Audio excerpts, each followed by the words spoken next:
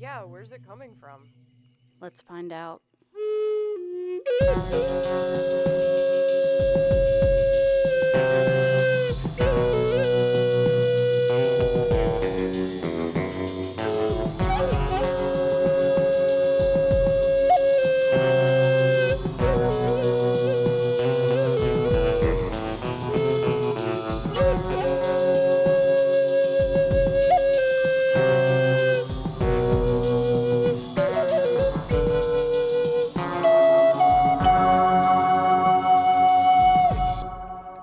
Hello and welcome to the 6 Degrees of John Keel podcast. I'm one of your hosts, Barbara Fisher, and with me is Morgana. Tonight we have a return guest. We have Andy Mercer. He's an author and a psychotherapist. He's coming to us from England. Hello. Hello. How's things over there? It's much better than it was the last time we talked. Oh, good. Raining. Yes.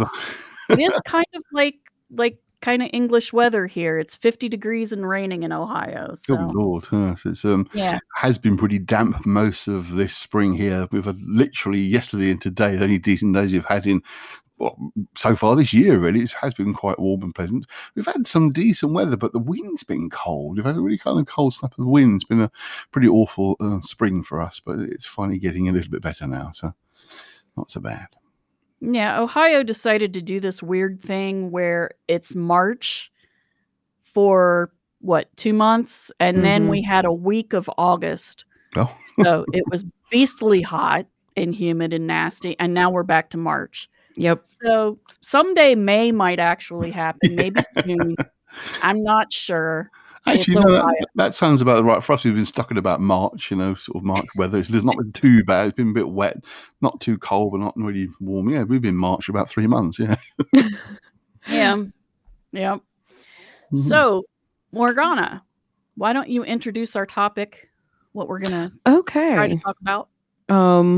Or we'll talk about the weather for an hour and a half. I mean, yeah, we can do both. Well, the British know how to talk about the weather, don't we? We're known for that one. So. I think we talk about the weather in America, too. Probably not as much, though. We're not famous for it. Well, ours changes so often. That's the thing with this country, because we're next to the Atlantic, of course. So we're the second larger landmass after Ireland that is hit by all the weather that comes across the Atlantic. That's why it suddenly changes when it gets to land, because the air temperature changes and all that. So we get all sorts of weather with the rain and what have you. But yeah, now see, I told you the British know about the weather.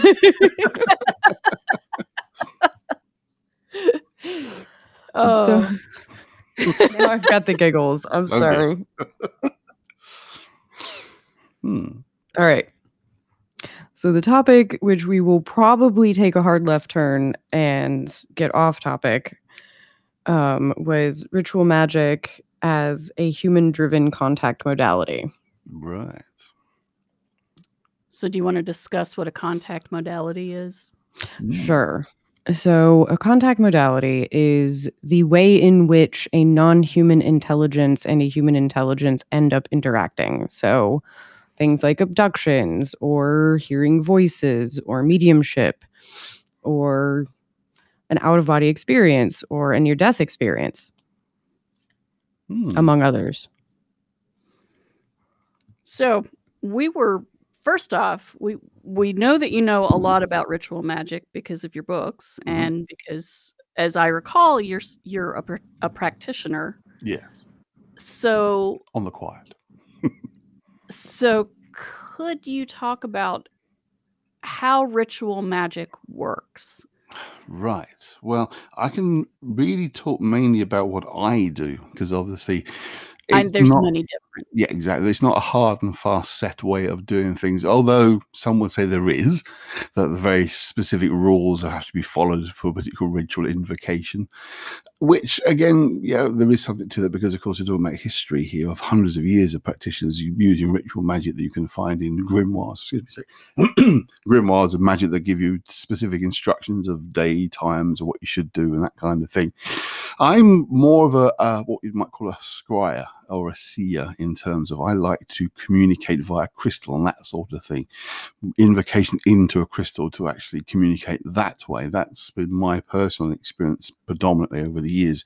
of working that way, both with traditional grimoires that talk about crystal invocation, particularly things like Dr. John Dee Enochian Magic, which I've actually written about, which is based really around crystal scrying work and what comes out from that. But also the more classic grimoire spirits and entities, communicating with those via a crystal, either, and again, it's an area of debate whether the spirit entity, being whatever you want to call it, comes into the crystal and you communicate directly looking at the crystal, or in fact it's happening in your mind and the crystal is like a thing you focus on, but it's actually happening in your head. That's might seem like a very straightforward point of differentiation between the two, but of course it does mean quite a bit of difference. If you are believing that you've got a genuine spirit, entity, energy, whatever you want to call it, and I always say it that way, I never use one label, I usually use several at the same time. But if it's something that is entering the crystal, are you dealing with a separate, discrete entity from yourself that actually exists and is now communicating through the crystal as if it was some kind of radio or TV or mobile phone? Or are you dealing with something that's coming from the collective unconscious, not an individual mind, but a collective unconscious level? This spirit entity is a part of the archetypal structure of the unconscious. Is that what you're actually communicating with? Some people will say absolutely one or the other, but definitively that's definitely what you're dealing with, either A or B. But we can't know. You can't be absolutely certain of which way around it is. I personally don't necessarily subscribe to the notion these are separate entities that exist by themselves, independently of us. My thinking has become very much more that these things exist, but they take on forms that work with what you're working with. So, for example, if you're working, with Enochian magic and Enochian entities, that's what appears to come through. But if you're working with more, say, Solomonic magic or Goetic magic, the names of entities that you're working with there, they will come through as well. Now, they're different pantheons, if you like, they're different forms. So do they exist simultaneously, or are they the same but coming across differently because of the way you're approaching them? That doesn't mean they have their own identity that's entirely separate, but they are taking on the identity that you give them, but then they work that way because you've given that identity. So in terms of what I do with ritual invocation, I say it's mainly crystal scrying. It is more a case of bringing whatever it is into that crystal to communicate. So it fits in that broader picture of you're communicating with something. Well, what exactly it is, again, I wouldn't like to be too definitive about what I think, because I don't know. I really don't know. Even after 30 years, I know these things seem to respond when you question, and you get a sense of an answer. And it's a bit like a conversation we were having earlier on. You can say, well, is it just imagination in your head, or are you having some kind of psychotic moment of some disembodied voice speaking in your head? Well, no, you don't hear it like a conversation. You have a sense of what's being communicated to you. You feel it more than hear it. I mean, some people will say to you, yes, I'm definitely hearing this voice and it sounds like X, Y, Z. Yeah, to them it might do. That might be how it manifests itself, as if it was a voice in the head that is literally like tapping into some radio signal that's then talking to you. Or that kind of intuitive feeling about something, the sense of a presence. The best way I can describe it is that sense of presence, that there is something there. It isn't just your imagination. It isn't just you generating it yourself subconsciously. There's something going on there. So I don't know if I answered the question there. I didn't want to use a wandering off. Even if it didn't, it was absolutely interesting. So yeah. Could you explain a little bit about the difference between the Goetic entities and the Enochian ones? Well, yes. I mean, it becomes a bit more of a kind of history of magic session, because starting with the Goetic stuff and Solomonic, it's all part of a larger picture of what we'd call ceremonial magic, magical invocation, using magical circles to bring things into the circle. Now, depending on which text you work with, you've got descriptions of angelic or demonic beings. They've got different names and different sigils which you would use depending on which text you're looking at. I mean, one example is like the Book of Solomon. There's the Greater Key of Solomon. There are probably there are over 20 different versions of that are known to exist. They all have similar ideas in them, but some of the names are different, some of the sigils are different. The approach is a little different in some of those as well. So it's not there's no one specific text you can work with. There are early versions you can trace back, but most of them go back to medieval times. There is one text called the Hygromantia, which may be earlier, maybe 6th, 7th century, as possibly the origins of some of this stuff, some of the magic. There's the Testament of Solomon, which goes back to about the 3rd century, which includes a whole list of demons that Solomon's supposed to control with this magic ring. So, but it's all kind of almost lost in the midst of time. There's no specific one text you can say there's where it begins at that point. With John Dee and the Enochian system, it's completely different. We have a beginning point. We have an absolute concrete date in which he began to use a guy called Edward Kelly as a scryer, seeing things in a crystal ball and dictating. What Kelly would do is dictate what he was seeing in the crystal ball, would tell John Dee, and John Dee would write it down. You've got the beginning point, the actual concrete historical moment in which what was he called his angelic communications. The word Enochian is something that I did later on. He saw himself as talking to angels. But again, it was the same kind of thing. Kelly would look into the crystal and describe to Dee what he was seeing. Kelly was seeing visually in the crystal entities appearing. Spirits would show him various things and shapes and objects and numbers and the Enochian language as well, how to write it down. He was literally seeing that in the crystal. So that has a very definite beginning point. So that's probably the biggest difference. I mean, it kind of fits with the broader picture of ceremonial magic of the time, because there's quite a detailed setup that Dee was told to use in order to create the communications, which included a large table with various sigils carved onto the table, a cloth over that, and then a thing called the Sigillium DMF. My teeth are falling out. And that was a very specific design that he had to use. And very early on, he was told by a spirit entity that one of the existing grimoires that Dee owned had a version that they could use of a large sigil. Later on, they then dictated to Dee their own version, which on the surface looks similar to the one he was told to use. And I'm racking my brain to which book it comes from, and it's completely gone. But it was based on a pre-existing version. But then the angels gave him a different version that looked similar, but was a lot more complex, a lot more involved. So there was a sense of continuity there because it was using that same kind of imagery, but also a fresh start because the design was more complex and different in certain areas. Dee himself was trying to communicate with angel and angelic beings in order to get the Book of Enoch, which was a lost book of the Bible, which at the Dee's time was not known of at all, had been lost completely. Subsequent years in the 1700s, it turned up. There was an Ethiopian version, there's an East European version, and they are later books. Again, old material, but they do actually exist. But what Dee got as part of his communication work was a way of connecting with the Enochian realms, actually visiting these entities' own realms of existence, if you like, planes of existence.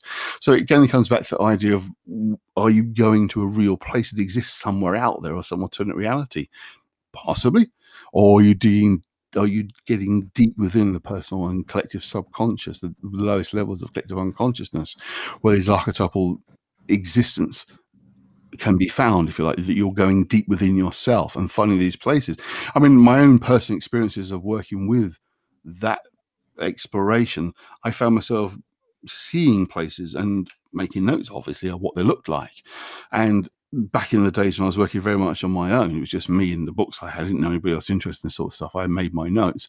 A little bit later on, when the internet started to become available at university, I was able to find other websites that talked about Enochian magic and them describing what their experiences were. And I noticed definite similarities. We were describing similar places that had similar beings, entities in them, but also others that were very, very different.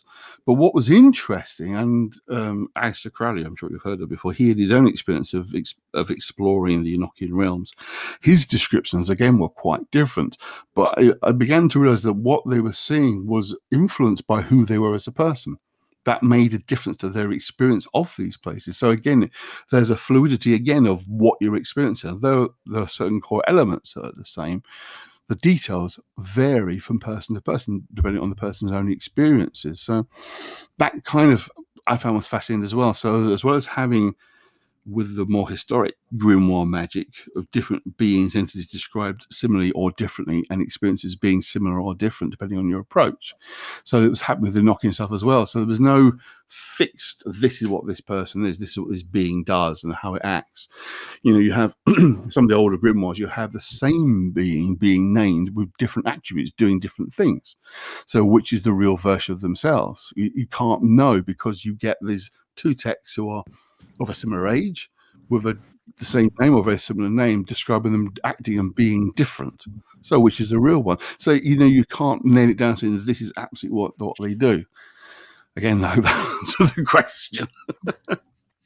No, you did answer it. And it reminds me a little bit when you talk about how you saw places in the Enochian realms and you wrote it down, and then you met people on the internet and what they had experienced was similar. Mm-hmm.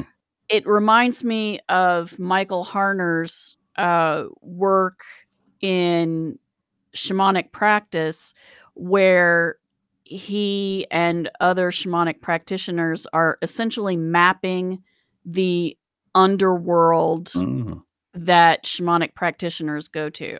Yes. And so there is similarity, but you're absolutely right.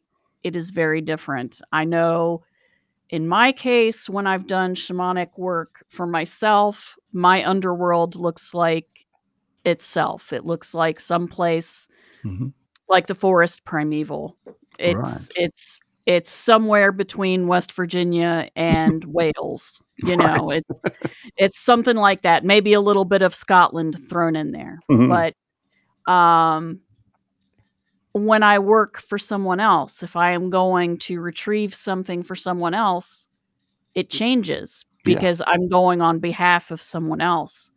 So I remember I was to retrieve a spirit ally for a friend, and I ended up in a jungle, and I was like, what is happening here? This is nothing like where I've ever been.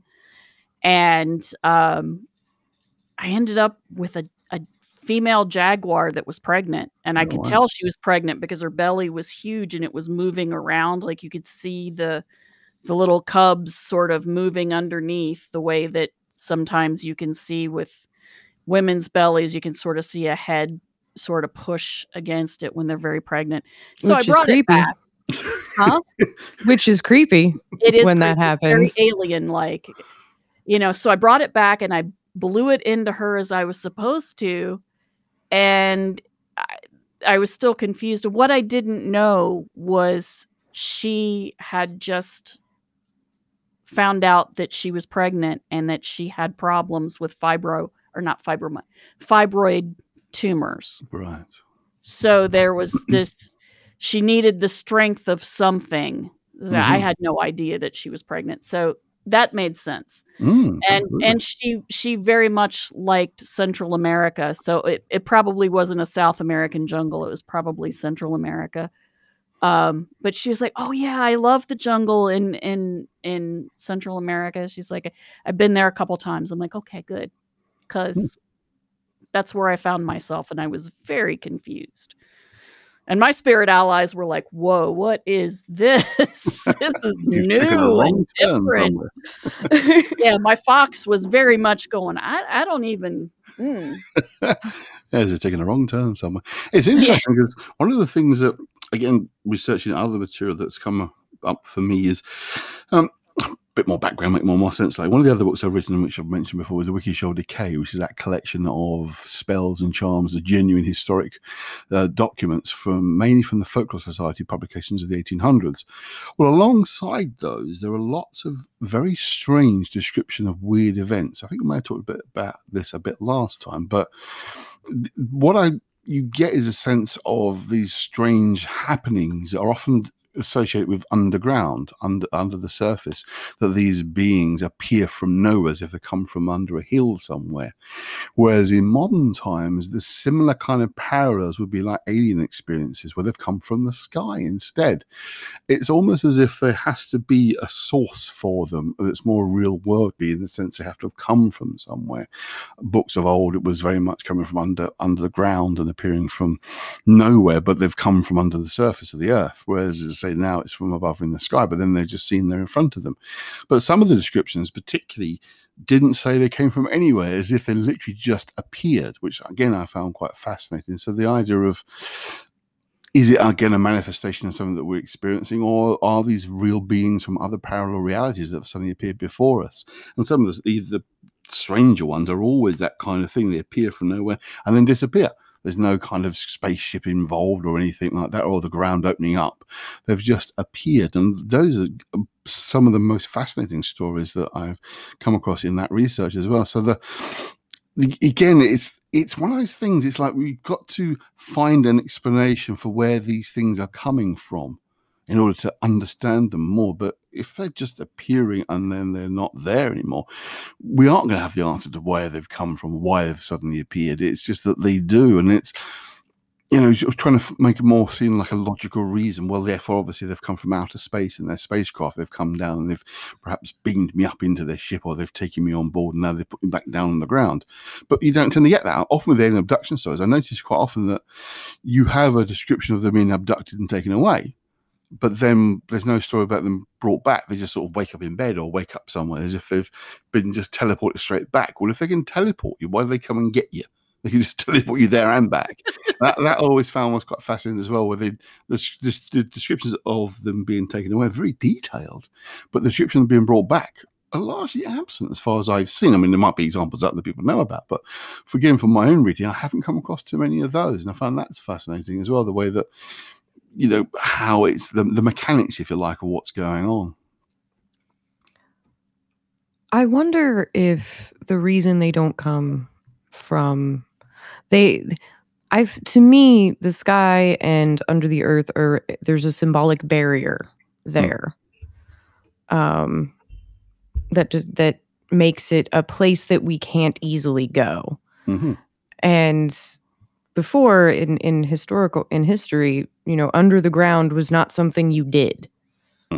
Like, you had mines and that was it.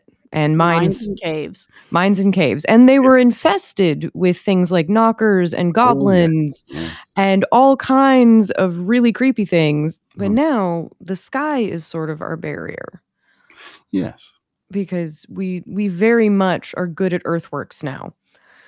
And a lot of our industrial focus now is on breaking the barrier of the atmosphere of our planet and going to other planets. Mm-hmm. And I wonder if things coming from the sky now aren't a reflection of us reaching out to break through that new barrier. Yeah, I think you can also say it's what's unknown. Yeah. For generations back, the earth, under the earth, was unknown. It wasn't explored. So we had caves, which you'd get, further back in time, you'd be worried about even exploring a cave, because if you had a flaming light, the only source you had was a flaming torch, and that gets blown out or something, you're in the pitch black in the underground, you're probably not going to make it out alive. So it's liable to be quite a scary place. Certainly, again, we have almost inbuilt to a certain degree of fear of the dark naturally, because we are sight-orientated creatures. We're predators, so our sight is primary. So you lose that ability, then the other senses we have are not as good. So the idea of being trapped underground by going into a cave is pretty scary. But in modern times now, it's less of an issue. So they're not as unfamiliar anymore. So you need to find something else that becomes the unfamiliar territory, which is, say, up in the sky, however far up you're able to go. So that's probably part of it as well, that it still remains the unknown, the idea of being in space. Again, we have the conception of what space is about, what it is, but most of us have no real experience of it. Mm-hmm. We don't regularly take trips to Mars or anything just yet. So even for modern people, it's still largely unknown. But what we know is predominantly based on science fiction. Those kind of things. We don't have any direct experience or ever like to have that direct experience unless you have to be incredibly wealthy and get on Virgin Galactic. That's the only chance you're ever going to find out. So yeah, the idea of the otherness of the sky and being the more likely source now for otherworldly beings, because again the earth is much smaller in the sense of how we perceive it compared to the times past, and a better understanding of what is underground is pretty solid. Those unlikely things are dwelling down there, apart from Incays obviously. So again it's more familiar now, so the idea of being that big vast out there of space makes more sense as being the source of the unknown entity that's coming to you. That makes more sense. Yeah, it's Here There Be Dragons. You know, it's space is the map margin now, I think, in a lot of ways. Absolutely. And that makes a lot of sense. In shamanic work, you go to the underground, to the underworld, but you can also go into the upper realm, into the upper worlds, the celestial realm. Different things live up there. None of them seem to be like space aliens, though, but I wouldn't be surprised if there were some, but I haven't met them. But you know, there's always been those two places where things come from, the underworld and the celestial realm. Sure. I mean, so it's one of the things that's fascinating to me is the underworld itself is a bit of a fascination, because as you may know, I've just recently written a book about Dante's Inferno, which of course is Dante's exploration of the underworld, going through the various layers and levels. And for me, again, that was a fascination, and it's almost like it's kind of been lost, as the idea of the dangers of the underworld has been kind of superseded by this idea of dangers from outer space. I mean, I know that, I don't know if it's still a thing, but there was that talk with a space agency thing that Trump was setting up, was going to look into possible threats and dangers from outer space, with a logo that looked very much like the Star Trek logo, if I remember rightly. So it seems being taken relatively seriously, this idea of the possibility of being attacked from outer space. But again, I think that's all to do with science fiction. Way too much sci-fi has got into people's heads, this belief that, you know, it's kind of, we have to protect ourselves against the possibility that they're going to attack us. Well, I think in reality, and I'm probably going to annoy your guests, but if we do genuinely encounter aliens from other planets, they're going to be so totally, utterly different to us that we won't even perceive them as being a living entity. They're going to be completely different, you know, with the whole idea that they're going to have the similar kind of height and build, and, you know, 2 eyes, mouth and nose, whatever. There might be different size proportions, but they've all got those features. They look relatively humanoid. But when you're given how evolution works, there's no reason why they look anything like that. But yeah, we have this idea they're going to, and I do think it is because it's part of that same history of the fairies, those kind of things, trolls. They all fit that kind of general model of appearance. So you can look at one or two ways. Either they've always been here visiting us from wherever, and yet most of the older stories, as I said before, don't involve anything coming out of the sky. They're coming out of the ground, if they're coming from anywhere, coming out of caves, etc. So why have they suddenly gone from coming out of caves to coming out of the sky? Maybe they've always been here, and it's just that's the way we perceive them as moving amongst us. But the descriptions of what we're talking about tally too closely to how we look for it to be anything other than something that's to do with us, if you see what I mean. I think humans may just be, if this does have to do with collective unconscious, I think we may just be so unimaginative is almost the wrong word, but it's like we cannot conceive of a different shape for a sentient being. Yes. Oh, absolutely. I totally agree. I think that's one of the issues that is raised when I read lots of reports about UFO abductions and the creatures they see. They're still humanoid in their description. I mean, but these things do change in time. I mean, our modern sort of conception of how an angel is supposed to look is based very much on sort of pre-Raphaelite paintings of this sort of being in a white sort of dress with the bird's wings, and they're otherwise looking normal with just huge wingspan. You read some of the biblical descriptions of angels, they look nothing like that. They got like 4 wings covered in eyes, you know, multiple heads. They're completely different, look very alien in the broader sense of the term compared to what humans look like. But yet they've changed in description. And again, the idea of this description, it fits kind of what we understand as being more likely to be the case, that they're going to look humanoid because we can relate to that idea. But as I say, it's almost like sort of not really thinking it through properly. It's got to fit with what we expect it to look like. Therefore, it must look this way. but there's no reason why it should at all. Yeah, my favorite, my issue with angels, my favorite thing about angels is they always have to say, "Be not afraid," and there's a reason.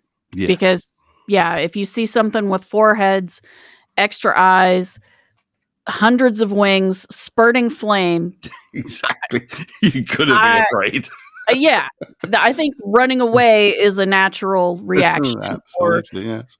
Yeah, or just bowing down and being like, whatever, you win, clearly. Whatever you are. Don't know. You are above my weight class for this fight. I can't. I don't even know. I retired now. And that's how they're described. Yeah. Except for when they're described basically just as men, just as people. And they come in a more humble sort of way. They don't have wings. They just, look like people. Yes. And then, of course, you have to ask the question, well, why are you an angel then? You look exactly like a human being. You could just be calling yourself an angel, couldn't you? Well, see, and then they turn into that be not afraid shape again. And then you go, why did I say that? Why did I say that? Yeah. Abraham didn't do that, and Sarah probably would have smacked him for it if he had,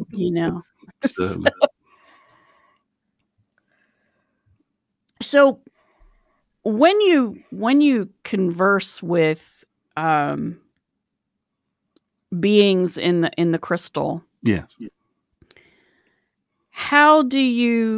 what sort of information do you gain, and how do you use that information? Funny way, I don't do much with it. It's been a while since I've done anything, to be perfectly honest with you. Just kind of thinking back. With the knocking specifically, it was just re-verifying those experiences. It was going to those realms of which they appear to be coming from and seeing what I could see. I don't particularly ask anything when I think about it. It's more of a kind of, oh, wow, it worked. There's something there. Hello, how are you doing? It's almost like, oh, blimey, yeah, that's nice to see you there. So thank you, hello. Have a little wave and off they go again. I don't look for that, asking for the predicting the future or anything like that, because they don't do that, basically. There's no such thing as time for them. That's an important point I often try to get across. You ask about what's going to happen next. They might kind of like, no, I don't know. Because for them the time doesn't exist in that same way. I mean, there's been a few occasions when I have communicated with whatever's there to help somebody else out of a particular problem that they needed to deal with. It's difficult. I don't want to go into too much detail here, but I've got rid of neighbours before, probably the strongest thing I ever did, which was very, very effective, I have to say, on all 3 sides, either side and across the road. For different reasons, all 3 of them honestly were being a pain in the arse. I did something to try and... Hang on. You sicked demons or angels on your neighbors because they were annoying? I asked them to help me get rid of them, shall we say. I don't know why they left, but within the space of 3 months, all 3 of them moved out. So it definitely worked. But, I tip my hat to you, because that's top tier messing with people, and I'm here for that. But one side constantly used to park their car across my drive, which is rather irritating. Oh, that's not cool. The one across the road had a Harley Davidson, which you'd set up, turn it on, leave it running for 5-10 minutes before getting on the thing and riding away with it. Neighbours used to complain because the noise or waking people up. And the other side, you'd have to see the layout of our houses, but unfortunately the way they're laid out is that you often get people parking across your drive and they don't realise they're doing it. And when you ask them if they'll move, but the neighbour, the other side, the mum of the woman who lived there, she was an arse, basically. She wouldn't. She was very difficult. So I thought, well, I'll ask for this help. If it works, great. If it doesn't, I tried. And I'd say within a few months, all 3 sides have moved out. And the people who've moved in are much nicer. We get on a house by the guys one side of us, the other side are perfectly fine. The guy across the road is a great bloke. All 3 of them. It's like, blimey.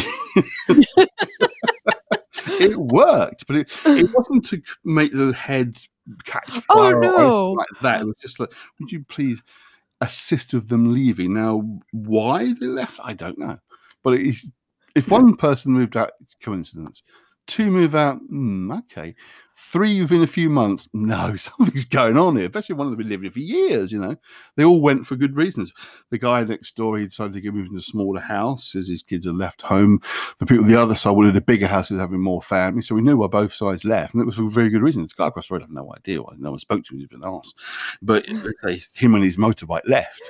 So we're on good terms with both sides. The old neighbours, we get on fine with them. I mean, the guy who lived next door has actually passed away, but the other side, we're still Facebook friends with them. We exchanged Christmas cards and all that. We got on fine with them. It was her mother that was the bloody problem. So, but most often it's just communication, almost like, why does this work? Is this happening? Is this connection here? You're real? Yeah, I'm here. I'm talking to you. What does your realm look like? Where have you come from? And then getting imagery of places, which I find fascinating. Again, you could easily sit and say, well, you're just imagining stuff and make it up in your head. Well, maybe you are. I mean, Lombardo Duquette is a really famous occultist, said, this is all happening in your head, but you have no idea how big your head is, how much is going on there. So it could be just that. But it feels different. Is there any way I can describe it? Again, it could be complete self-delusion. I wouldn't deny that totally. But it feels different. It's not like you're imagining things. It's not like you're making up. Sometimes a way of looking at it is a little bit like with hypnosis, which I occasionally use in my work. When you remember something in hypnosis, it's far more real than just remembering it when you're conscious and awake. But in hypnosis, you're reliving the experience. It feels more real. I mean, people come and say, "Well, tell you that's what they feel." It feels more real. And the same with this stuff. It feels more real. It's like if you've been on a ghost investigation, you get a sense there's something in the room with you. It feels real, whether it's actually there in front of you or it's kind of you're connected with the place and whatever's there at the place you can discuss. But there is a difference. Something strange is going on. That's the best way I can describe it, really. No, I understand that. The few forays I've made into any form of structured magic, I very quickly backed off on most of that because it worked. And it was startling.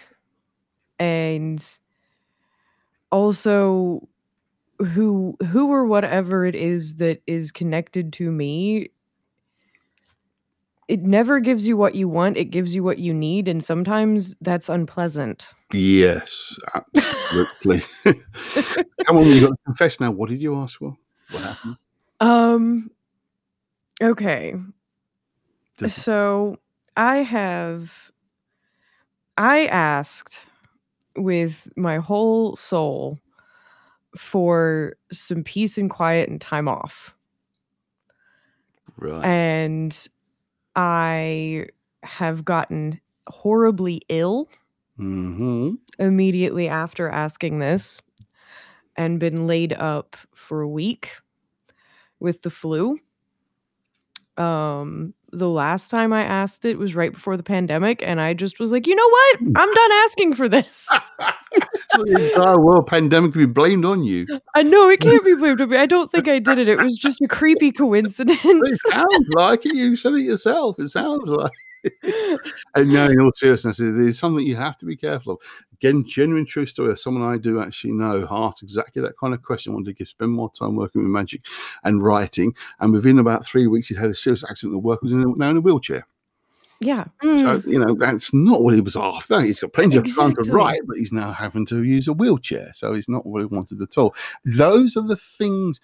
Sometimes it's being very careful of personal gain. Now, you can say, well, I asked for personal gain with my neighbours disappearing, but I know they were not, one side I can't say they were, but the other two, one side with the parking and the one across the road, were annoying other people as well. It wasn't just me that was getting annoyed by this guy, because the guy next door, he had there's only two of them, had 3 cars, and there's only room for one space on the drive for one car, so he's parking his cars all over the place, and it was actually annoying other people. So it wasn't just my personal benefit.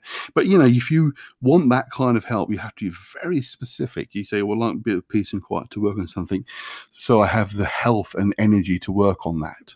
So therefore you wouldn't get ill. Yes, you find another way. But these things, it definitely absolutely has an influence on the world around us, but it's not miracle work, if you like. It is in accordance with ordinary reality. So if you're asking for personal wealth, you're not suddenly going to find a lump of gold bar on your doorstep, or suddenly being mailed money from nowhere. But you might find a $10 in the street, that kind of thing. You might just sort of think, look at that.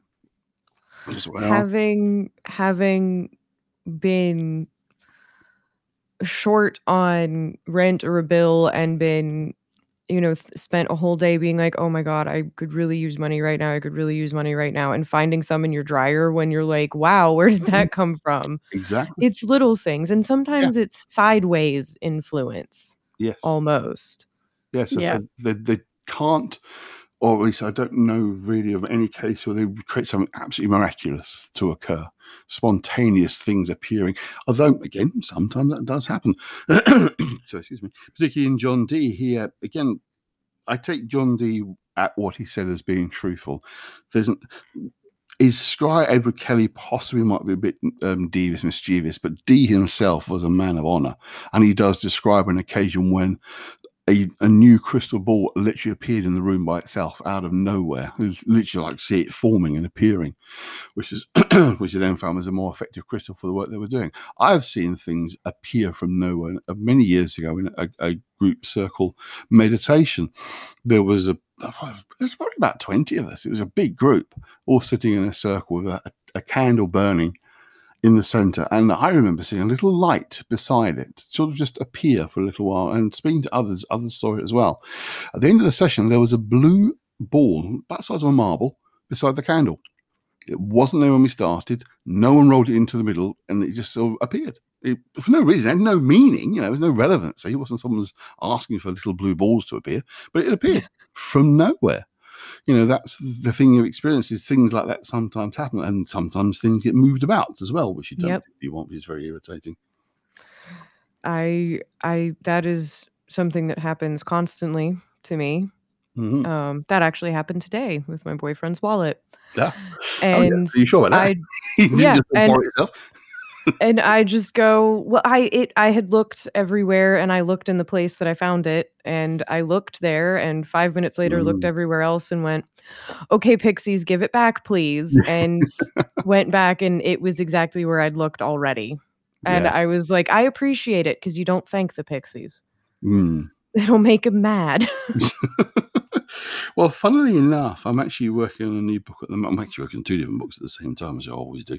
But this one is a compilation of very much the material I was talking about earlier, my earlier experiments with magic. There is standard set crystal divination work you can do that's in various books. Trithemius was the author of one of the original ones that reappears in Francis Barrett's The Magus. But I've adapted my own version of that, trying to cut back on this. A lot of rigmarole about times and places and days and that kind of thing, which I thought, let's experiment in time. If I remove an element and see if it still works, then it's okay. So I've kind of pared it down a little bit. So I'm writing the book is based on my old notes, which I found fairly recently, is what's really spurred me to do this. That and a combination of what I remember from the top of my head of what I used to work with. So I'm writing that at the moment. That should be out fairly soon, probably in the summer. But while I'm working on it, we've had all sorts of odd things happening in my house. The oddest one of all, which it sounds quite strange when I tell the story, but it really did spook both myself and my wife. Is like, bloody hell, that's weird. We have a cat problem with our place. The small front lawn, one of the local cats likes to use it as a toilet occasionally. And of course, it's a bit on the smelly side and have to remove it. It doesn't help when I've got clients visiting and there's bleeding cat poo on our lawn. So we'll put a little water pistol. It's small, but it's quite powerful. And it does the links for the garden. And the idea is if I ever spot a cat, I'll give it a quick squirt with the water pistol. I mean, it doesn't hurt the cat. It runs off. It doesn't like it, which is fine.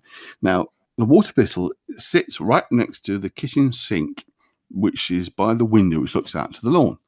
It's always there. I hadn't noticed it wasn't there for a while. I hadn't noticed it wasn't there.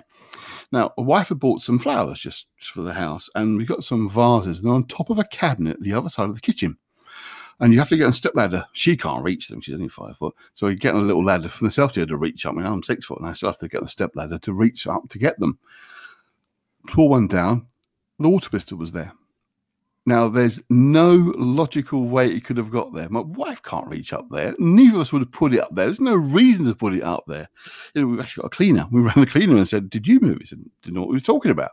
He definitely didn't move it, but it definitely moved. It's like, how did that get up there?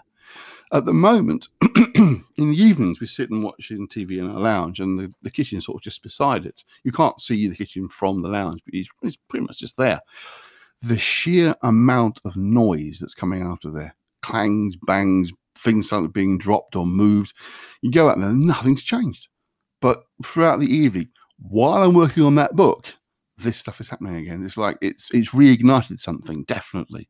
Almost like my powers have returned because I'm working on the old material again. It's like it's all reconnected. But yeah, it is really strange. I mean, just to give you a bit of background, this house was built in the 1990s. The whole estate was built in the 90s. There was nothing on this land before. There's no old buildings on this. I mean, there were some not far away, but this particular area, there's nothing. So it's not like it's a ghost. It's nothing to haunt it. And it's not seeing apparitions. It's just objects. It's what you probably call poltergeist type activity. But that's quite common with people who work with magic. They have a poltergeist issue. And I think it's energy. It's residual energy that's kind of just left over that's causing things to happen. Yeah. It flits about. Yeah. I mean, the classic story I often tell, just quickly, of one client I had. I might have told you this one last time, but it connects to what we're talking about here. That obviously, when you're a therapist, clients get upset. That's to be expected. In fact, it's positively encouraged. It's releasing emotion, cathartic effect. But I had this one guy years ago. Whenever he got upset, my ceiling would crack, like a cracking noise. Quite definite sound. Now, the ceiling of this office there's no way up there. There's nothing up there at all. It's completely empty void. But every time of the ceiling, and he came for months, and he was getting upset quite a lot. Not just once or twice. Every time he got upset, that ceiling cracked. It's like a psychic discharge of energy from the emotion was exploding out. It was having a literal effect. So that I found absolutely fascinating. I know that sort of biologically, our hearts have an electrical field it gives out, which is about 20 feet. The brain gives one about 6 inches out of the head, but the heart one is about 20 feet. So if it's like a heart palpitation, it could be causing a crack in the ceiling. That would be more like a kind of quasi-scientific explanation for it. But whatever it was, emotional discharge was having that effect. Now, we know of countless cases, particularly of teenage girls having basically emotional issues as they're getting older, and then associated paranormal activity, predominantly poltergeist activity. So the emotional trauma then manifesting as a real effect, moving objects and that kind of thing. He's kind of recognized there's a good correlation. I mean, you can't prove it, obviously, but there's a strong correlation between the two. But certainly, as I say, those who are involved with more magical stuff will tell you regularly that, you get, particularly working in ritual stuff, you get side effects, if you like, sort of tremors afterwards that are undeniably happening. Yeah. Yeah. One of our latest guests, Michael Hughes, talked about whenever he would do ritual magic in the basement, the light would go out. Oh, yeah. For no reason. It just would do it. Yeah. Every time. There is an electrical discharge that comes with that. No doubt about it. I'm so convinced of that.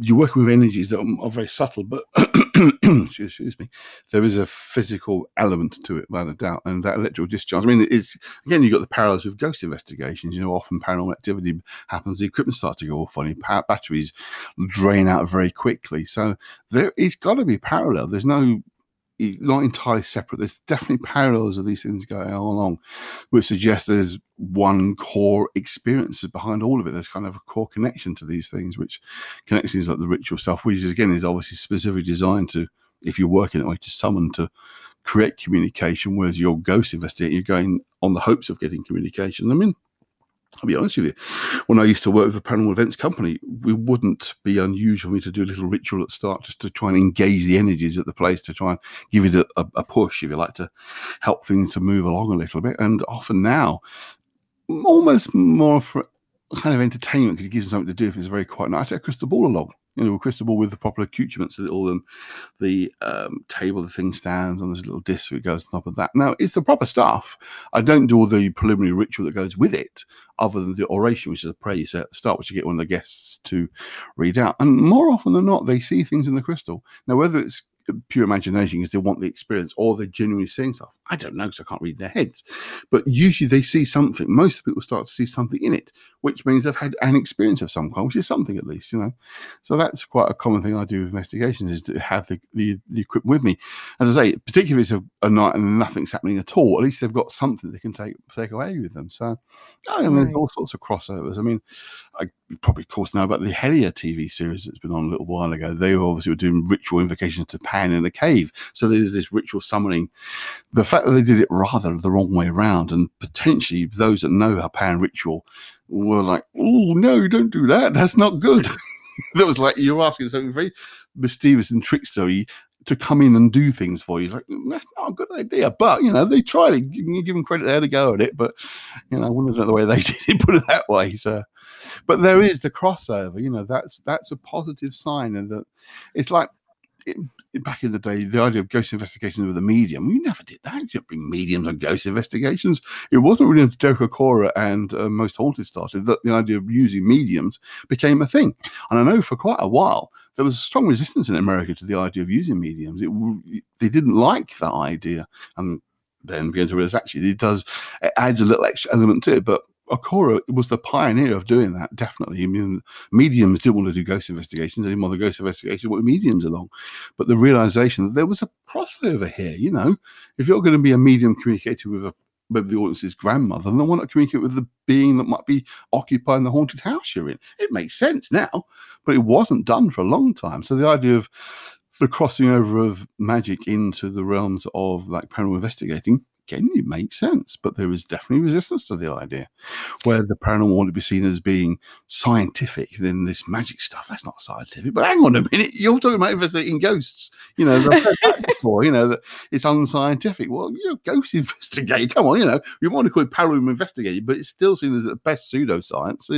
Let's be real here. But, I was actually going to ask you about that because I have also noticed that there's a section of the para-weird community that is like, no, witchcraft is not a thing, ritualism is not a thing, don't do that, go away, UFOs are serious. And I'm always like, dude. I'm not trying to mess with your views on the world and tell you you're wrong, but how is witchcraft different than psi, or different than trying to meditate to see a UFO? Because I think there are so many different shades and variations of witchy things. Yes, absolutely. And I think that a lot of them have gotten very accepted, at least in American popular culture. Meditation is now extremely common and popular. And using crystals for specific energy drawing capabilities, and all of this has become very popular, very accepted. There are more and more occult bookstores popping up. We have a new one opening in Athens. I'm very excited. Excellent. You should have stopped my books. I actually might mention them and bring one by. The Wicked Shall Decay has been making the rounds of all of my witch friends. Excellent. Here. And I've always wondered if types of magic use should be employed in parallel with scientific investigation of the para-weird. I don't see why not. Because, again, we could look at the idea about the origins of where UFOs are coming from. It's seen as scientific to suggest they're from alien planets using technology we don't understand, and seen as weirdly wonderful to say there might be parallel realities that they exist with us here and that they manifest because they're here. Why was one seen as more scientifically, i.e. believable, than the other idea? The idea that, going back to what I said before about the description of how these aliens appear, if they are looking the way they're often described, then they are from a planet very much like Earth. Why not be Earth? They are the right sort of size for our gravity. They often are seen as without any breathing apparatus. They're obviously able to breathe carbon nitrogen, oxygen atmosphere. They're obviously not affected by the viruses that exist here because they don't have any kind of spacesuits they're wearing, and they do have some kind of ability to defeat all viruses, no matter what they might look like. Well, we know that's not an easy thing to do at all. It suggests that they probably are from here rather than from another planet. But yeah, as I say, that seems more of an extreme view that some people will laugh you out the room if you say, I don't think they're from other planets, I think they're from other realities around us. Oh, don't be daft, they're from planet blah, blah, blah, whatever. The fact that fundamental physics says these things can't get here faster than the speed of light unless they are traveling through some system we have no vague comprehension of is like, well, that's okay. We can't possibly explain the propulsion system, but yet they must be using it to get here. Well, no, if they're already bloody here, but they're not. They don't need it. If they're flipping realities, there are other ways of perhaps of doing that rather than moving through vast amounts of space at ridiculously high speeds. I think we've got so used to the idea of faster light travel from things like Star Wars and Star Trek. It's like, it's blasé. Of course you'll be able to travel faster than the speed of light. Well, if you start to really look into the physics of that, you realize how utterly impossible it is at the moment in terms of what we understand, in terms of any kind of ship that uses a physical propulsion system. There's no way, because of the basic E equals mc squared. It's completely real. It works. The faster you want to go, the greater the mass becomes, to the point that because it's squared, it gets the ridiculous figures to get close to the speed of light, much less get past that barrier. So they'll be using some kind of system of transport we have no conception of at the moment. Therefore, is it more possible that perhaps they're already here?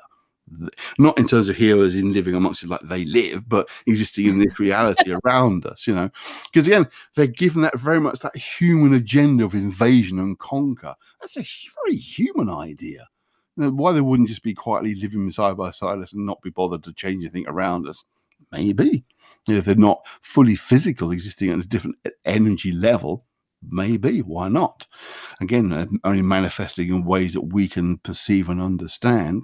Again, why not? That's why, as I say, the grey aliens is a fairly modern phenomenon. Before it was little green men. When did they change colour? They obviously changed colour at some point because they used to be green. Now they're grey.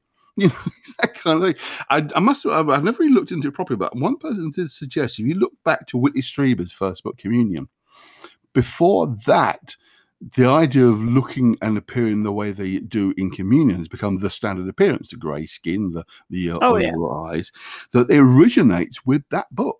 If you go back to books before that, there's a much broader variety of alien beings seen. That has become the predominant form. So it's interesting how the cultural phenomena affects us.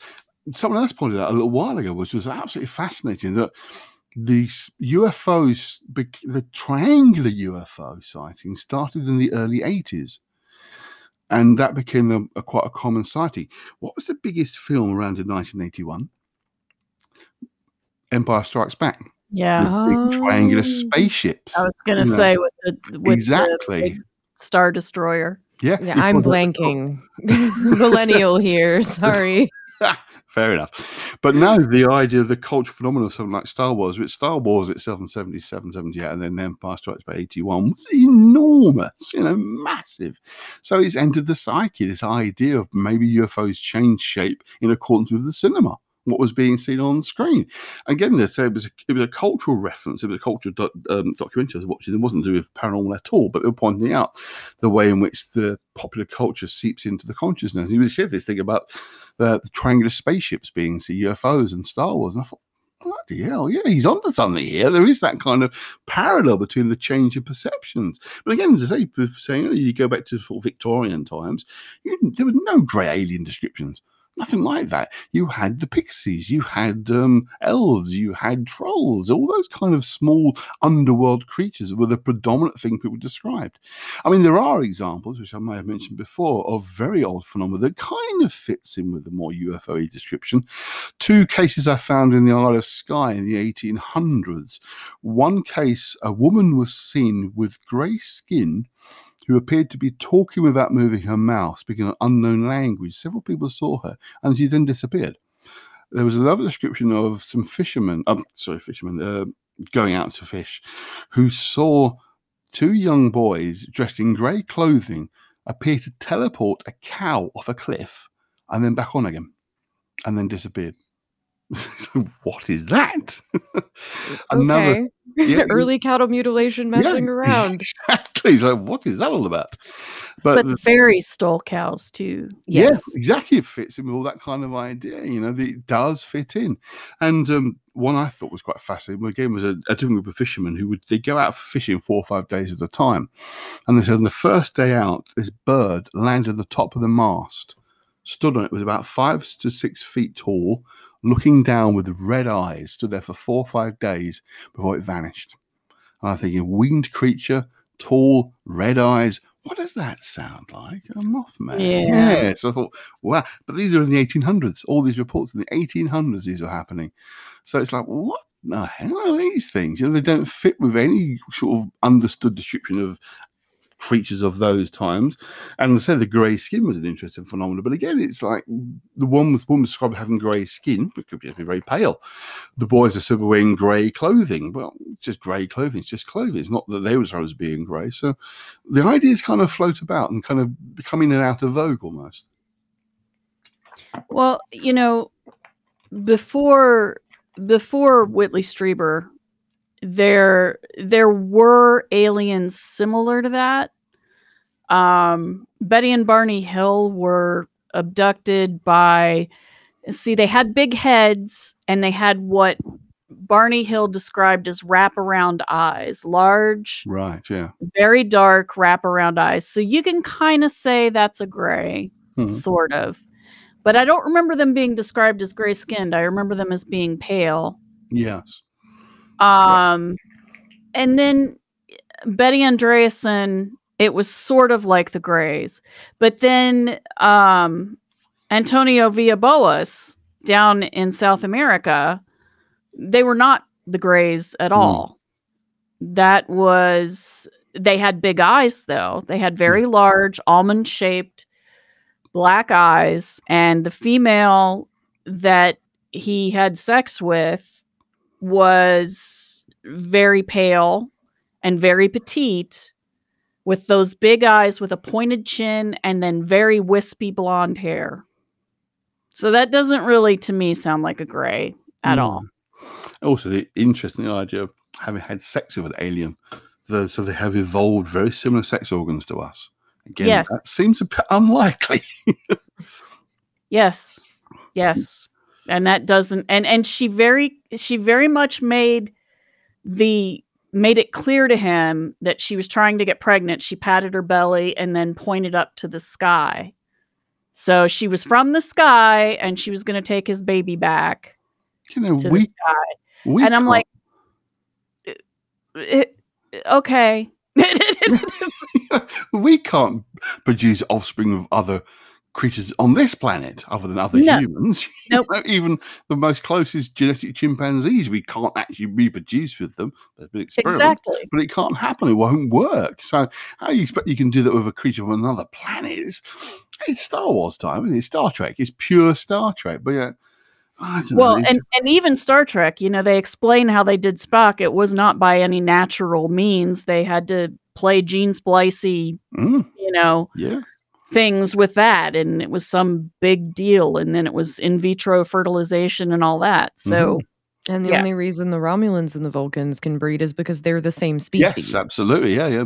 Exactly. They were left long before, didn't they? The idea of imposition of the logic. They didn't like the idea. I knew too much about Star Trek. It's terrible. It's okay. I do too. Which I want to know, if we get triangle UFOs from Star Wars, when are we going to get an Enterprise? Well, maybe we have a saucer section. That's true. Saucer section is. That's true. We've only seen the detached saucer section. That makes sense. Perhaps it is. But I mean, even Star Trek attempted to explain why we all look similar, didn't they? Because they had the whole idea of some alien race millions of years ago implanted this DNA structure, didn't they? That then this across the seeding. Seeded the galaxy, the makers. To explain it that way. But, I just find, I keep going back to the same point, I know the idea that they look so similar to us, it's far more points to the idea that they're from here than from some alien realm. I mean, that makes much more sense to me now. Again, I wouldn't have said that long ago, but certainly reading people like John Keel, of course, and Jacques Vallée, it makes sense to say they're from here rather than elsewhere. And that, again, if they're not fully physical forms before us, try to say that when you're drunk, then the idea that they are sort of linking with magical entities as well, those kind of things, then yeah, it's certainly possible that they are essentially the same thing. Yeah. Yeah, I think it makes sense. So when one of the things I find interesting, and since we've gone far afield, we'll just keep going, is when contactees and abductees talk about the messages they get from the aliens. And I'm going to call them aliens because everybody calls them aliens, but I don't necessarily think they're alien, but whatever. Yeah. Those messages are often things about our own planet. That's another thing that I find interesting is, there's always the message, well, you need to not blow the planet up. Nuclear weapons are bad. You're messing up your ecosystem, all of these things, all of these messages keep coming. It's been happening since the 1950s. It's this whole series of, it's like a broken record almost. Yeah. That we have these, well, that makes more sense if it's their ecosystem we're screwing up too. Yeah. It's also interesting to think that a lot of biblical descriptions of angels visiting with those sorts of messages as well come with warnings of possible dangers if you do whatever you're doing. There's examples in the Bible of angels doing that. So again, it's a kind of parallel. Right. Yeah, certainly the idea that if they are in some form sharing our reality, our world, then if they could do things that can sort of knock holes between realities, then maybe that's what is actually happening. That's part of the warning process of saying be careful. It reminds me of if you've seen the third season of Twin Peaks, with the episode 8 of that, where you've got basically, that's exactly what they're saying. The first atomic bomb tests ripped a hole in reality and allowed entities to come through, like Bob to come through. That's where they've come from. So maybe that's why there is often a focus on nuclear power and nuclear installations, because of the potential damage it's doing, not just at the physical level, but at the quantum level as well. That kind of disruption is happening there, because that's when it gets interesting. You talk about quantum physics, the idea of things like quantum tunneling, that the things can move through solid objects, the idea of it's called now, the two things far apart that affect each other at the same time. One affects the other. Quantum entanglement. Yeah, quantum entanglement. Yeah, all those kind of elements that spooky action at a distance is the other. That's exactly what Einstein called it, because even for Einstein, it just didn't make sense. He didn't want to kind of deal with that stuff, because our understanding of conventional physics falls apart at that level and goes down to quantum level. And again, that might be the answer about sort of faster light travel, going back to that idea. But again, it makes more sense that they use quantum tunneling to move from one reality to another one, that they are moving across, or that they are less than fully physical until they want to be seen, but they're still here. So there's something effective, radiation affecting them. It's going to have an effect at that level as well. Again, it's just speculating, but to me, again, it makes more sense. Why would they be bothered about what we're doing to this planet if they're from 1,000 light years away? Why would they care?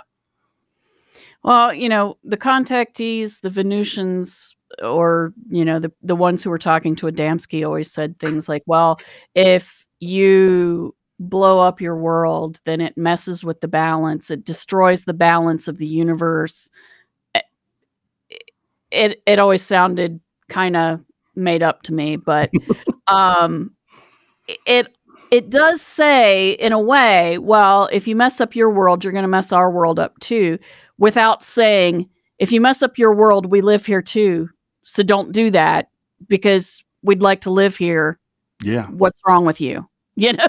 Why are you doing this, humans? Why are you doing this? So to me, again, that makes more sense. The idea of Adamski saying that one planet's damage affects another one, I think that forgets the scale of the universe, the scale of space, how far away things are. We talk about, for example, the nearest sun to us is just over 4 light years away.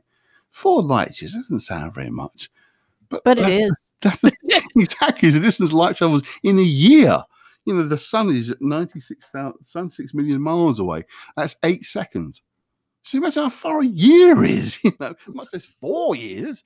The vast scale of these things. The idea that if Earth suddenly blew up tomorrow, that it'd have any effect on anything other than our own solar system is nonsense. Of course it won't. It's far too far away. It's like saying if you blow a grain of sand off of a beach in California, a beach in Florida is affected. Well, yeah, okay, you talk about the butterfly effect of chaos theory, but yeah, it's not going to make a damn bit of difference, is it really? But that's what we're talking about here. With those scales of distance, it means nothing. But, the earlier thinking of not getting the sheer scale and size of space, then that gets missed. But again, if you're talking about this realm around us now, this reality, if you like, this physical existence or whatever level of it, but it's here, then of course they're going to be concerned if you're screwing things up. Yeah, exactly. And I don't blame them for not just coming right out and saying, hey, we're your neighbors. Please stop trashing the whole neighborhood, because humans, there's a reason I think that we frame aliens as conquerors, because we're conquerors. We're dicks. And I think if we knew for a fact that there was a race of invisible beings that could do whatever they wanted and appear and disappear at will, we would all freak out and try and fight them. Or catch them, or experiment on them. All of the above. Yeah, pretty much all at once, exactly. But I mean, it hits that more important point as well, the fact that by nature, we are territorial. By nature, we're competitive because we want to survive. So anything that we don't understand, we tend to be negative towards. Anything that sort of threatens our current situation, we tend to have a negative response towards. So they might think, well, I'm not going to come out and show we're here because you're probably going to attack me. But also, if you think of it this way, we might think, well, obviously, if you're here, you'll come out and say hello. But that's our thinking. That's our way of seeing the world. They might not have any desire to do that whatsoever. I mean, it's an often quoted fact that the dolphins are incredibly intelligent creatures, but they don't build anything. But why would they want to? They've got what they need. They're happy swimming in the ocean with a great intelligence. It doesn't matter to them. They don't have the thumb, obviously, to be able to build things, but it's not something that they're interested in doing. If you exist as a being, as the ability to move between realms and realities, then why the hell would you want to say, hello, I'm here? It might not be the way you'd even want to exist. You have no interest in acting that way.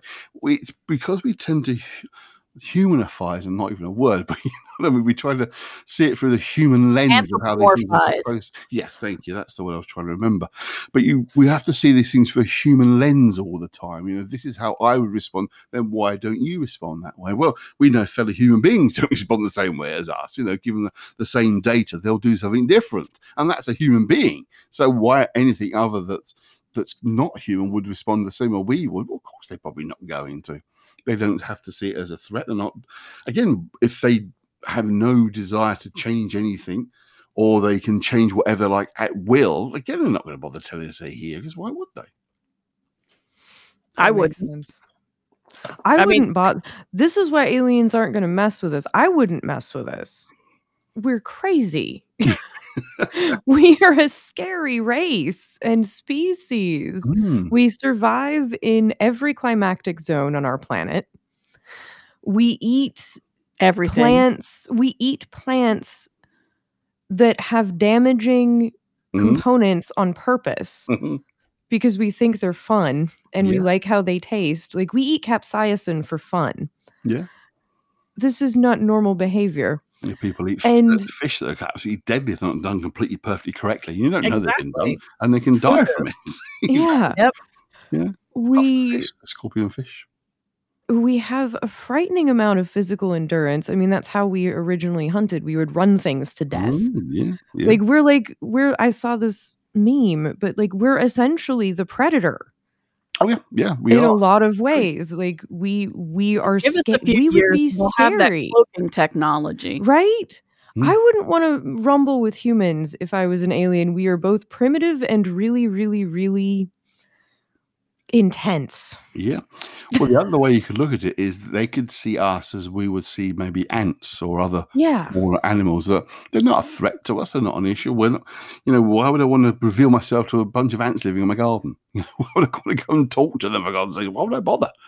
They're not a threat to me. I'm not going to bother doing anything to them because they're just there and we're there. We're here. Yeah. So, there could be that kind of level of, they don't bother, not because they're more advanced, but because they're not like us. They have no reason to want to connect directly unless we see them. I mean, it's a classic line, I know, from the Moth and Prophecies film, where Alexander Leake is saying that basically what happened was he saw them and they saw that he saw him. And that there was this kind of like, we're here, we're just minding our own business, but now we're here. We're going to keep an eye on you because we're here. Not because you're going to think of the information, just the fact that I'm here, therefore I'm going to keep an eye on you. Not that you're going to do anything with the fact I'm here, but I've noticed that you've noticed me, therefore I want to keep an eye on you. And I think there's a lot of truth to that, because I think there are plenty of people who have seen something and then have strange things happen to them their whole life. Yes. There are also plenty of people who see one thing and one thing only. Mm-hmm. And I wonder if the people who see one thing and one thing only, they saw it and it didn't notice them, versus the people who have repeated strange encounters, if they've been the noticed ones. Yeah. It's very possibly that could be the fact that they have registered, the fact you've registered them, therefore you're going to see more. The classic example I often talk about is people go on ghost investigations regularly. Most of them start to see and experience more the more they do these things. I mean, I used to work for a paranormal events company back, God bloody hell, only 20 years ago now. But I was out most weekends with the company, and you get a lot of regular faces, and they say exactly that. I'll come along for the fun of it, but I'd never see you think, give them a year or so of a dozen or so events, thinking, yeah, I saw that, and that was happening to me as well.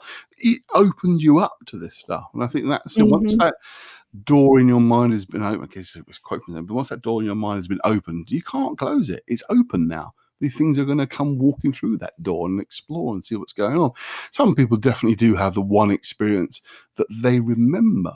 And I often wonder, if you have one experience, you remembered that, but others have happened and maybe you've not noticed.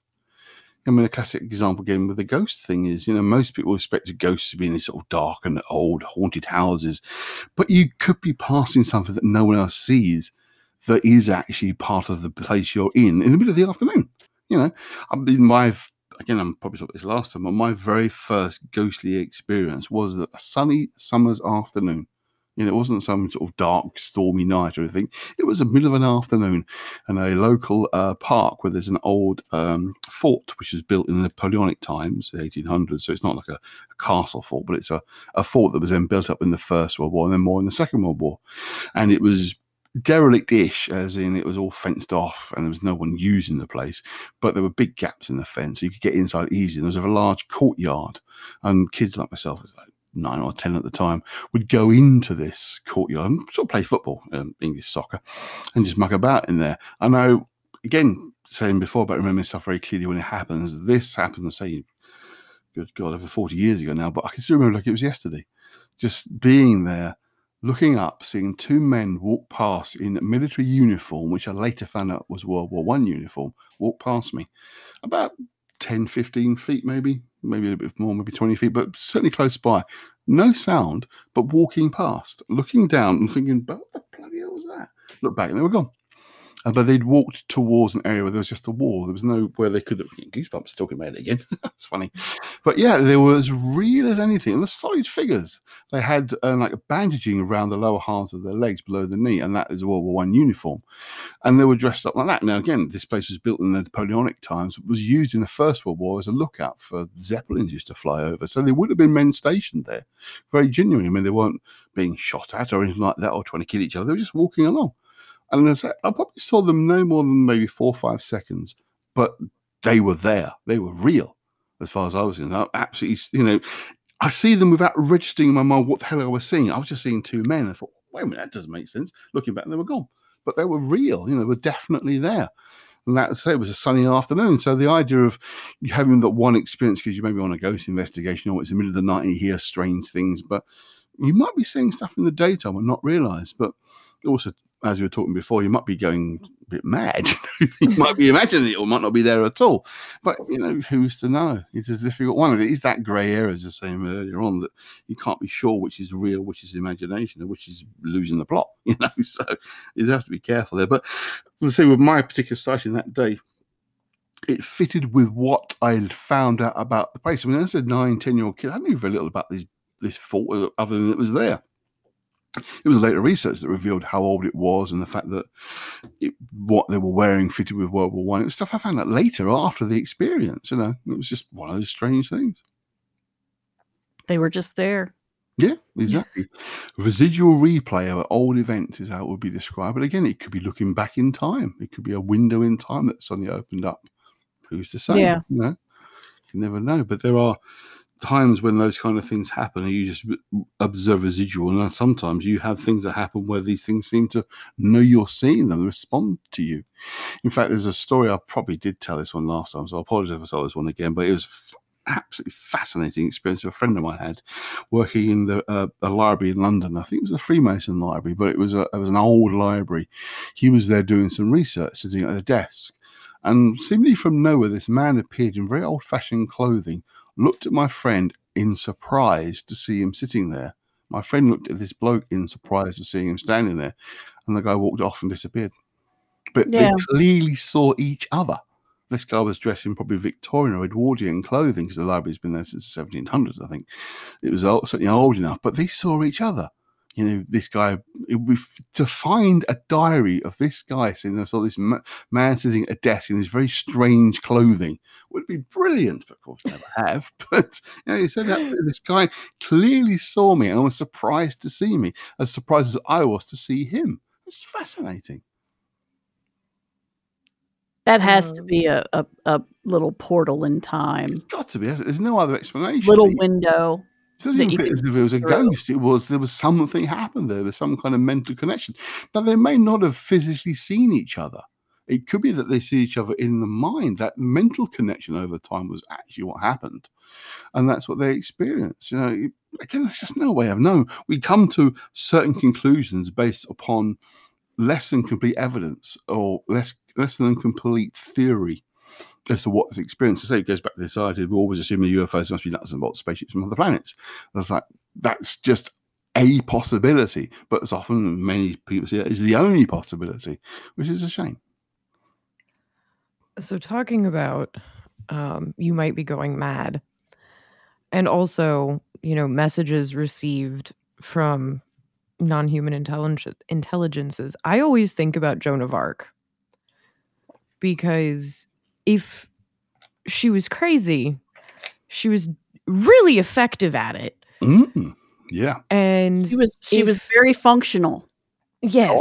For a crazy person. Because I'm sorry, I am mentally ill, and in a time before therapy and medication, I could not have had a psychotic break and then led an army successfully to free my country. I would not have been able to do that. I don't know anybody who would have been able to do that. Well, actually, I do. There's someone functioning schizophrenic, that he has schizophrenia. He's on strong medication. As long as he takes it, he's fine. If he doesn't take it, he does hear voices, and he knows they're not from anywhere else other than his head, but he can't not have them telling him what to do. Right. As if it's somebody else telling him. So she could have just been really functional. I think. Right. I mean, funny enough, it's something I read a little while ago. That's a long while ago now. It was about this kind of idea of functioning psychoses, in a broader sense of it. There was a diagnosis was given for what she probably actually had, given on what was described that she was experiencing. There's actually a diagnosis for it. I can't remember what it is off the top of my head. But yeah, it is entirely possible that as long as you are, it depends on the level of effect, obviously. I mean, if you're totally convinced these voices are real and you have to obey them no matter what, then, you're not going to function. But so the chap I know, he can function without medication because he knows the voices are not a real person, but he'll see as if it's someone's talking to him. He gets that real sense of someone talking to him. But it becomes a kind of a splitting effect. I mean, don't get too much about his business because he's a friend, but there's a psychotic splitting happening. Part of his mind believes it's genuinely a real person giving him orders he has to obey. The other part is she's just strong enough to say, hang on a minute, no, this is not quite right. This is a delusion again. I could stop this. With the medication he's on, then he says it still happens. It doesn't stop, but it's nothing like as powerful. I can literally tell them to shut the F up and go away. They go away. They leave him alone. With that medication, they tend to not go away and leave him alone. So it is certainly possible, because I say I do know someone who has been diagnosed. He was diagnosed over 30 years ago and he's been dealing with it. He went through some difficult times because he was given all sorts of medication that had no effect or even made him feel worse. He spent on and off. He's been out of mental institutions a few times, but I haven't seen him for quite a while, actually. But the last time I spoke to him was probably before the pandemic. Of course, he was contact because of the pandemic, but he's had no real difficulty. He's signed off permanently from work now. He doesn't have to work because the troubles he's been through. But yeah, no, he's good. And if it's there's actually two people that might fit, and the one who may listen to this, it's not him. So if you're listening, it's not you I'm talking about. I'll leave it at that. It's somebody else that I know that it's not you. So don't worry. There is one person you might think I'm talking about them. I'm not. Right. That might sound vague to you guys, everybody else, but the one person it's addressing will understand entirely. It's not him. But yeah, so, I do think about all the people throughout history who've heard voices or been contacted by something that quite frequently has been referred to as God, and then they've gone forth and done things and changed the course of history. Yeah. And is that another, I always ask myself, is that another function of, non-human intelligence, or is that a function of people just listening to their subconscious really, really well and deciding to do something about the world? With ceremonial magic, you're deliberately engaging with something. You're deliberately bringing it into it. It doesn't pop out of the blue to communicate with you. The one exception to that is what's called your guardian angel, which always sounds a bit kind of hairy-fairy, but you do work with a higher guiding spirit, if you like. That's one that may pop in and communicate with you unexpectedly. But generally speaking, that's the only one that tends to. Again, it's one of those difficult areas because obviously some medical schools will tell you that all of this is just signs of mental instability. This whole belief that you're communicating with anything is just sign you're losing it. I'm a psychotherapist. I've been doing it for 20 years nearly. I don't subscribe to that thinking at all. I do think this stuff genuinely occurs, but unfortunately, a lot of the time, the two get mixed up. And, as we were saying back at the beginning, there is that tendency to dismiss the idea of mental illness straight away as being a reason why someone's having X experience, which she shouldn't be. It should be taken very seriously because you could be doing a disservice to that person who may have a serious condition, and you're exacerbated by going along with what they're saying. You can actually make things worse for them. So that's something that we have to be cautious of. But when you strip all that back, there is definitely something going on there. Possibility of a collective unconscious that information is coming from there, therefore it is someone outside of you specifically, but not you as in the great broad spectrum of all people. That communication is coming from there. But yeah, I mean, what better way to rally your troops or rally people to your cause to say you were God inspired? That's pretty powerful. So people are going to go along because of that reason, whether it's really because they genuinely believe it was God or they've used that as a convenient excuse to do what they want to do. You can argue because we know of people who do bloody awful things in the name of God. What's his name? Guy, I forget his name now. The one that get everyone to kill themselves with the cyanide-laced Kool-Aid. Jim Jones. Jim Jones. Yeah. Again, that was supposed to be for good. David Koresh, that was all in the name of God, all that kind of thing. And people died. So using God as your reason or genuinely believe you'll be communicated through by God. Again, how often do you hear about killers who start claiming they heard voices that Satan told them to do all the killings? It's convenient because you get a diagnosis of unable to stand trial through insanity, that kind of thing, you get an easier time than if you're just convicted as a murderer. So people tend to go for that kind of plea. They can even get off, with that kind of plea. So of course they're going to push in that general direction. It's because they say Satan inspired them to do it doesn't mean to say he did. He's just using the reason, even if they might genuinely believe Satan, like Son of Sam, believes Satan to do what he was doing. But again, the diagnosis quickly shows there is mental illness there. So that's it is a difficult grey area, and I can understand why some people in the psychological profession would dismiss us all as being cranks and loonies for believing any of this stuff, because that's their way of dealing with this. It's not a bad way of dealing with things. It's just not. I think I would rather believe someone who is lying and accidentally believe them than disbelieve someone who's telling the truth. Because sometimes, and that leaves out the gray area of mental illness altogether. Yeah. But when you look at it from a mentally ill standpoint, I'd still rather listen and maybe not believe necessarily, but listen empathetically. Mm-hmm. And understand that this is someone's reality, whether that is a real reality or a delusion. Mm-hmm. is generally not up to me. But if it's starting to sound delusional, I'll maybe saying they should maybe seek somebody else to talk with is a good thing. I think it's the consequences of what they believe. If they are having messianic visions, but they're not harming anybody, they're not causing disruption or making anyone's life difficult or risking themselves, endangering themselves, then fine. Do that. Don't necessarily have a problem. It's if it is having a negative effect upon themselves or others around them, then help is probably better sought. And there are cases where there's no obvious explanation as to why someone's behaving the way they're behaving, but yet they are. You can't always trace it down to things like brain activity. Sometimes things happen, and the way I work psychotherapeutically, I don't necessarily assume it's any kind of brain condition that's causing these things. It's often experience based. It's how someone's dealt with their experiences.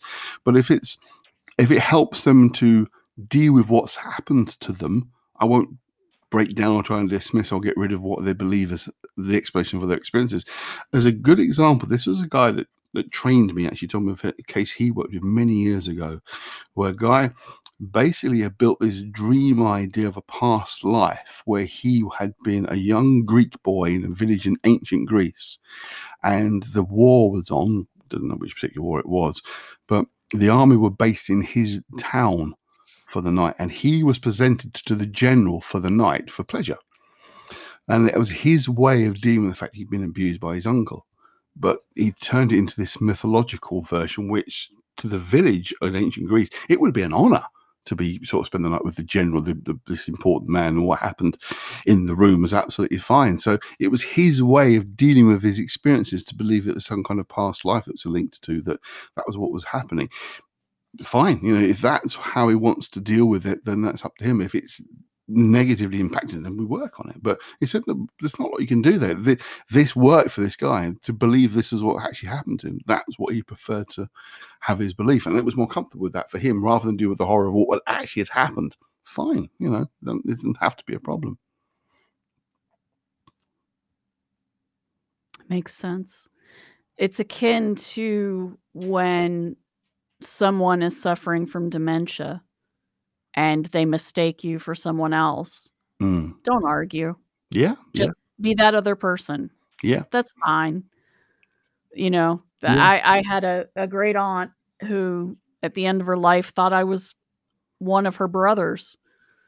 And one of my cousins was like, "But you're not a boy." I'm like, "So what?" Yeah. I have short hair. Yeah. And I've got a vest zipped up so she can't see that I have boobs. So what? I'm one of her brothers. As long as you don't have a go at you for being a brother. Yeah, exactly. You give a go at you for being that, you've done something to them. Oh, that's not so good. But yeah, no, I agree entirely. Yeah, no. It's not hurting them it would hurt more to correct them than it is to continue with a slight delusion there. But certainly, yeah. Yes, I think that's a good way to look at it. British therapy sounds so much nicer and more gentle than some of the way we handle things in America. Well, we're lucky that there's therapy here. Let's just put it that way. Because there's a strain of it here where it's like, well, you have to face reality. Yes. Like you have to face everything all the time. It's dependent upon what is actually going to help the client. I'm getting to work of therapy now, but it is dependent on what helps the client themselves. Your aim is for them to feel better about themselves, to feel better about their life and the world they're in. In order to, what you can do really is you help them understand what they've experienced. What they do with that experience is more down to them than you, really.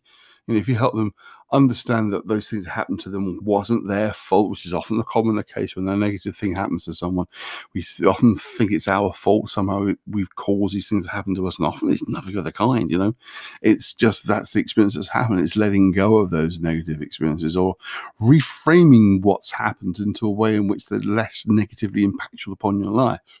If you've had a bad experience and you keep reliving it all the time, that's not doing any favors. You're trying to find a way of moving through the experience and moving beyond it, not letting go of it in the sense of forgetting it ever happened or saying it means less than it did. If it was huge and had a massive impact, it still had that impact, but you don't have to relive the impact all the time. That's what I do with people to help them psychotherapeutically, to be able to move on from those experiences.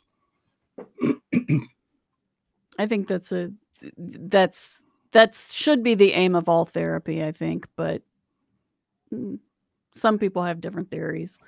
We kind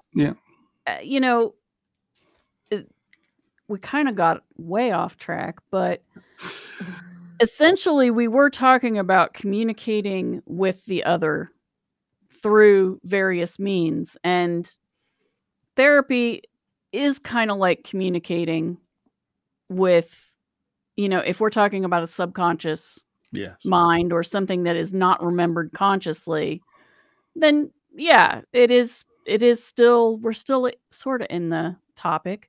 I think we stayed within it really all the time to think about. We did communication ultimately, aren't we? Yeah. And communication with, sometimes it may not be the other. I've thought for a while, what if we are indeed the other? What if what we're talking with are disembodied humans? What if we are talking with the soul of Gaia, the world itself? What if it's the world itself saying, hey, would you quit with the ecological destruction? It's really messing with me. And, lots of creatures are going to die, including you. So you might want to stop. Yeah, the whole balance part of it. But you can also think about the idea that these things aren't separate. I think the underlying thing I've been trying to say is that the idea of the us and them, the subject-object relation, doesn't actually work. It's the way in which you perceive things as us and them, as a subject-object, as in you're a subject looking at the object of the world around you. But you can also say you're the subject of yourself and you're the object of yourself, because you're the physical being, is your object, and your subject is that mind that's whirring inside. But that's it's the way our language works that creates that division, as if it's a cast iron concrete division between the two, the subject-object relation. I'm getting into philosophy now, but it is the way our language works. It creates that division that may not actually exist. Those others are not us, and we're not them, but we're not separate from them. They're not the same thing at the same either. There's like a third position where they are kind of blurring of the two. There's no definite difference. And it could be that all these things are perhaps no longer embodied humans. The consciousness itself has survived and is existing at a higher frequency. I hate that kind of language, but in the non-fully physical realm, not the realm of Malkuth, using the Kabbalah as an example. They're above that, but they're still in this realm of existence. They are still here, but not as nuts and bolts here as we are living beings now. there is that whole fascination of what the hell the mind is anyway. It's not the brain, because the brain does one thing and the mind can do something different. The brain rewires itself and the mind acts differently. But then is that just rewiring the computer? Where there's the program that's running the computer is the mind. It's not got an absolute answer to it. No one could say for definitively what the hell the mind is. It's just a sum total of the brain activity, or is there more to it than that? And if there is more to it than that, and I think there is, that could be the otherness, is that extra part as well. That is the thing that's transpersonal, if you like. That's what's actually happening. Yeah. Yeah. Our consciousnesses are all connected. Or we're all part of a larger consciousness. Well, I mean, absolutely think totally, definitely the collective unconscious, the Jungian sense of it, it's absolutely real. You've only got to look at the way in which the ideas that he used to formulate the concept of the collective unconscious, the things that connect us. I mean, the thing that he found was fascinating was fairy tales and stories, as we were talking about earlier on. That you'd find variations of the same themes of fairy stories in different cultures around the world who had no connection whatsoever. There's no way they could have connected to each other, but yet they had similar themes were appearing, similar concepts are found there. There's something there deeper within. The whole idea of the archetypes, these concepts of these archetypal forms of beings, which is a kind of almost like a Platonic sense of the archetypal being of something, which again is shared across different cultures who have no connections to each other. We have this mother concept, you have the father concept, an idealized version that we all have within us. And what again often we find in therapy is that the mum isn't the mother the archetype. They're so far apart that they have problems trying to deal with the mum person who's got all sorts of things going wrong with the mother ideal, but they're trying to please or connect with the mother ideal all the time, so they end up doing that. You get people who don't have great fathers who end up marrying men older than them because they're finding that father figure, but it's the father archetype they're striving to connect with. They seem to exist within us.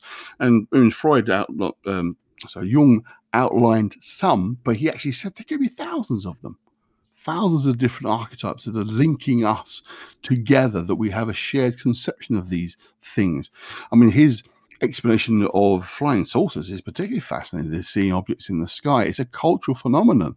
It's an expression of our state at the moment. We're looking for something else beyond us to try and solve our difficulties and problems. And I think, actually, that makes perfect sense when you think about these aliens come down and say, stop mucking up the planet, that kind of thing. That's exactly what he's talking about, that sense of there being those things. So again, that connectedness is so important. I often give the example, it's like the illusion of 1,000 islands. You look out, you're on one island looking out hundreds of islands around you in the sea, looking at their discrete individual islands. Until you take the ocean out of the way, they're all connected to the underneath, and they're all part of the same one landmass. That's what humans are. We are those islands that have the illusion of disconnection with just the water between them, which you can say is the air or whatever, but underneath at the lowest level, they're all connected, and that's the idea. So the idea of the others are part of, they're just islands we can't see so well. They're still their own islands that are still connected together, but we can't see those islands because they're maybe past the curvature of the horizon. They're further away, but they're still part of that same one ocean bed that connects us all. Even the most unusual others could still be those separate islands that are further away. I think that's a great metaphor. I like that. It is a good metaphor. You're welcome to use it. Well, I think we've been talking for a while now, and I think, did we cover everything, Morgana? Is there anything more else or less you want to ask? You're good? Yeah. Okay. Well, Andy, tell us what you're up to before we go. Sure. Tell us your projects. Tell us where we can find you. Well, at the moment, as I say, the next book I'm working on is this one that's the collection of my own early experiences working with magic. The second edition of Liber Choronzon, which is my book on Enochian magic, I'm working on that. That's going to be with Three Hands Press, who published the Wikishow Decay at some point later, well, hopefully this year. But who knows the way things are going at the moment. Things seem taking forever. My book on the runes has been republished, second edition, with Troy Press, or Troy Books rather, which is available. What else am I doing?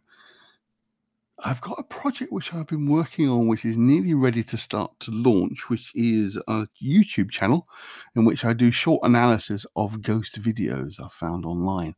They're quite popular, these ones. You get these like top 5 ghost videos, and they're usually about 15, 20 minutes long. They basically just replay a bit of footage and talk about it a little bit and then kind of move on.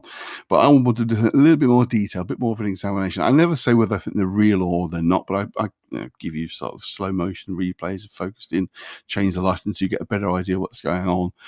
I've got about 15, 16 are ready to launch. They're only about 10 minutes long. Each one's got 2 clips. One's a bit longer than the other one, and that's going to be launching fairly soon. I've been really enjoying that. Actually, I've learned a lot about video editing, I must admit. It's been kind of trial and error process, and the new ones, the more recent ones, are far better than the earlier ones, but I want to make sure they're just right before I actually launch them. So that's been keeping me quite busy. So other than that, and of course, seeing clients as a therapist, that's kind of been what I've been up to, really. Excellent. Is there going to be a website that people can look for those, or? I've been designing on and off a website for my writing for years. I've just never finished it. The best place to want to try and find me is often on Facebook. Actually, easiest to find Andy Mercer on Facebook. Just send me a friend request. If there's shared interests, and I always link up with people. So, all right, that's easy place to find. If we look for the picture of Andy Mercer reading a book on Jung as the image, that's me. That's the giveaway. Okay, we'll remember that. All right. Well, thank you for coming and visiting us again. I really enjoyed it. Thank you. You're always welcome, and it's always fun. I'm sure I'll be back again. Thank you. All right. I should also say I'm still doing the on and off with Steve Ward, the High Strangeness Factor.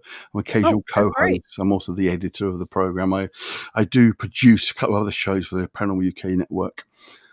Which is still a thing. So yeah, should mention that. Right. They'll fire me. They'll throw rocks on my head if I don't tell them about that. How dare you not mention them? All right. Thank you very much. No problem.